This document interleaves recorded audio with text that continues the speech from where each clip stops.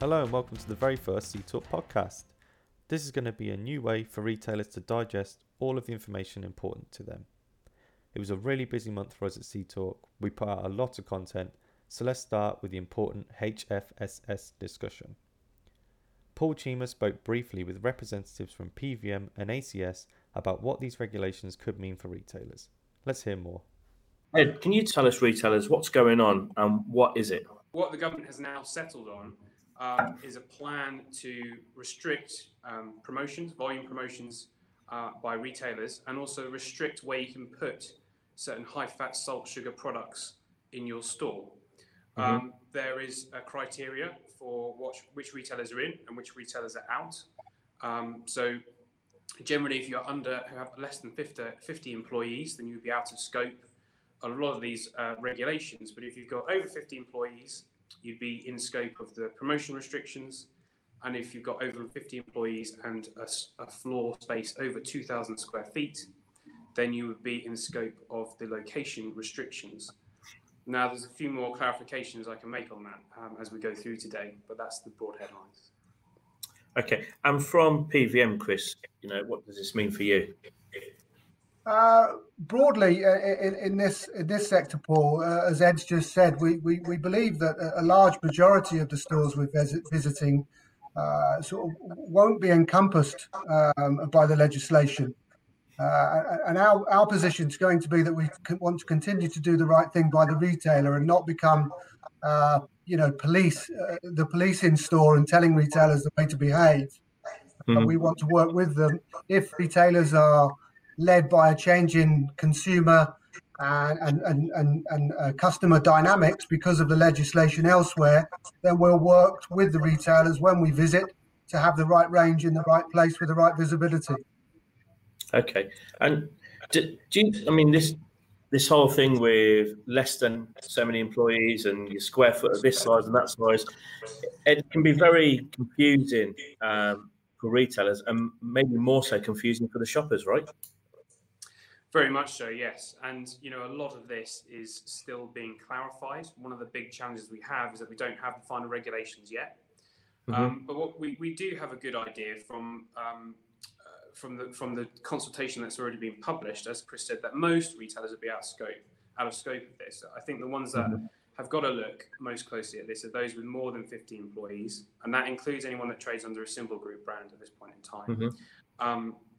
And who has a store over 2,000 square feet. Those are the ones that I've got to pay the most attention to what's coming when we get more detail.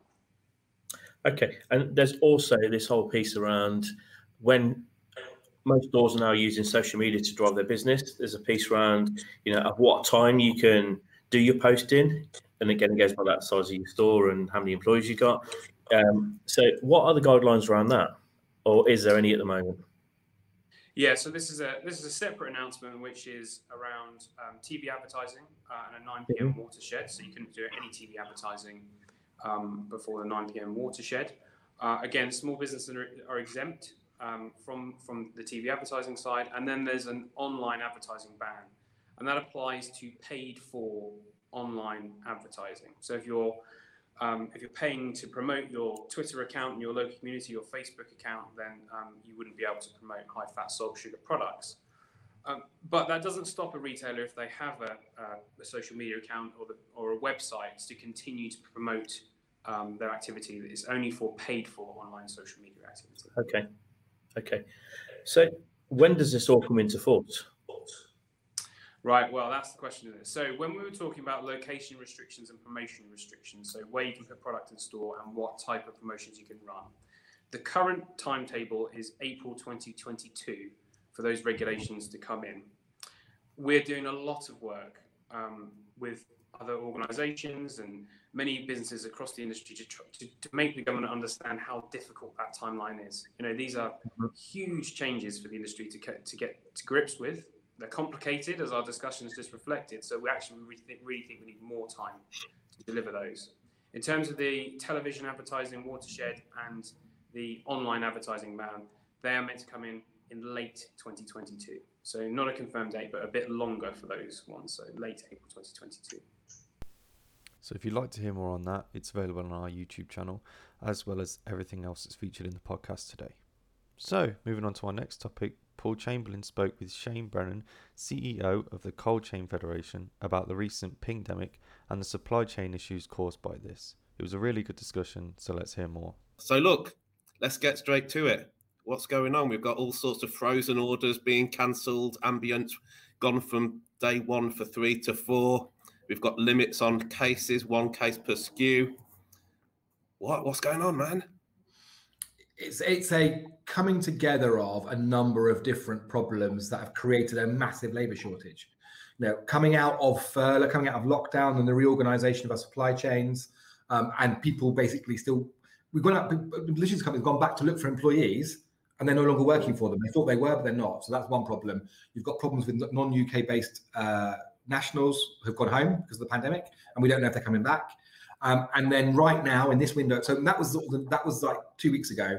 And in the last 2 weeks, we've had this exponential problem around the Pingdemic, which effectively is, you know, just week to week, an exponential growth in the number of people that are out of the business because they're isolating. And it's sort of waves after wave of pressure bearing down on the supply chain, first and foremost on the drivers, but actually it's now seeing it's across the warehousing, it's across the picking lines, it's across every part of the supply chain. And I think the retailers are seeing it in their stores as well. So it is a really, really difficult window of time. And how long is this going to go on for, do you think? I know you can't definitively say that in 1 week this will be over, but, you know, what's your feelings? So the Pingdemic could end on the 16th of August, because that's when the government says the isolation requirements stop. Although the problem with that is we don't know that for sure, because if this goes off exponentially, they might decide to extend it, and that would be a nightmare. The shortage of labour, the more structural problem, this is something that's not going to sort itself out quickly. You know, the number of people that have retired or left the industry aren't going to come back straight away. There isn't really a route you can see that. The non-UK nationals, we hope some of those will come back, because I think hopefully they will, but we're not sure if they're going to come back this side of Christmas. So my prediction would be that, you know, it's going to be a problem right the way through the Christmas period, and we might not see things getting back to an even keel until the new year. Wow. So look, what do you think we can do about it? And I'm talking as a retailer. You know, it's really hard for you to, I'm putting you on the spot, but, you know, what do you think, you know, we've got to deal with this now? I think the key thing is that, you know, you have to just accept this is the reality. This is the problem. Every single part of the supply chain is struggling. So the best thing is communication. So it's basically making sure you have an understanding of what the pressures are, 1 step up from you, 2 steps up from you in supply chain. Try and think about how you can take some of the pressure off logistics. So think about spacing your orders out. You know, I know it's not ideal to not have daily deliveries, but start thinking about how you can operate on a 2 or a 3 day cycle, even though that might not be perfect for you. But that reality is, if you're doing that, you're more likely to be easier to serve than if you are sort of demanding the kind of continuation of service as normal, because that's just not going to happen in this window of time. So it's really about that communication side of things, and just accepting that that it's not going to be perfect for a while, and you know, we're in it together. So the rest of that discussion can be found on our YouTube as well as our website. Speaking of the Pingdemic and the supply chain issues, Ty Nant Water gave an exclusive, amazing offer to us to showcase at Sea Talk, which involved pallets of water delivered straight to your store next day. Let's hear more about that. So look, what's the offer? Because we're keen to know. In terms of the pricing, for a full pallet, we can have it on a next day delivery for £461, and the half pallet, I think it's coming in just over £251. And look, tell me what I want to know. What's the profit on that? Well, the profit on that, based on the 500 mil RSP about 80p, you can be making 62% POR on that. So this really is a fantastic offer. If you'd like to know more about it, you can always check on our website or social media to see the contact information to get this delivered to your store next day. So to cool off from the heatwave, Sea Talk took a deep dive into the WineWise program. Paul Chima spoke to WineWise about the benefits for retailers of using the service to improve their sales in the wine category. Let's hear more about that now. So Peter, I know how, from your perspective, how can WineWise help retailers with learning a little bit more about the wine category to help them fill those gaps? Well, absolutely. That's what WineWise is there for. We appreciate that, you are busy running your stores. You've got an awful lot to do. You've got dozens of categories to get your head around. And what we want to do is try and help cut through some of that complexity of wine and make it simpler to understand and make it much easier to sell more. So the first thing that WineWise can do is really help you understand the amount of space that should be dedicated to wine. Then within that, the types of wine that you want to be selling. So just like Paul said, this is changing and, ever evolving. It's really important to keep up with the trends of which wines and how people are shopping. Understanding the price brackets. Again, as Paul said, these price brackets are constantly changing. So you need to have an understanding of how that's changing and make sure you've got an offering in the price brackets that people are wanting and are willing to spend within. Then really, I suppose, making wine as appealing as possible to the shopper by building displays and making sure it's really, really prominent in your store, because it is such an important and such a key basket builder for shoppers. And we can really, really help because we provide advice for all of that through WineWise. And we even provide planograms for different sized fixtures so that you can have a must stock list. You can see what the biggest sellers are, and you can even take a shopping list to your wholesaler. So we're trying to make it as easy and as simple as possible based on the data that we're looking at, so that you can really gain advantage of the trends as they're actually happening in the market. If you'd like to hear more about WineWise, you can always go onto our YouTube channel or to the WineWise website. Next, we're going to take a look at another deep dive we did with Magners about their new TV campaign. Paul Chamberlain spoke with a representative. Let's find out more. I feel like I haven't seen one of the Magners ads for a little while. Yeah, so it's the first time Magners is back on TV since 2017, and the ads to support the launch of our new brand platform, which is called When Time Bears Fruit. You'll have seen it kind of showcases the craft and dedication that goes into bringing Magners to life, but also moves from kind of the orchards and that production process right through to the high tempo world of our drinkers. So yeah, we're hoping to excite people about the brand again and make sure it's front of mind and really generate that consumer pull for the brand. Brilliant stuff. I'm going to come back to the time thing because there's definitely a theme I'm getting from the ads there. But where's this being shown anyway? Just let me know.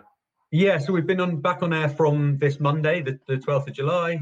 We've got a robust plan, including some great key programming, includes the likes of Love Island and Gogglebox, really to kind of engage with that key younger audience and recruit them to the brand.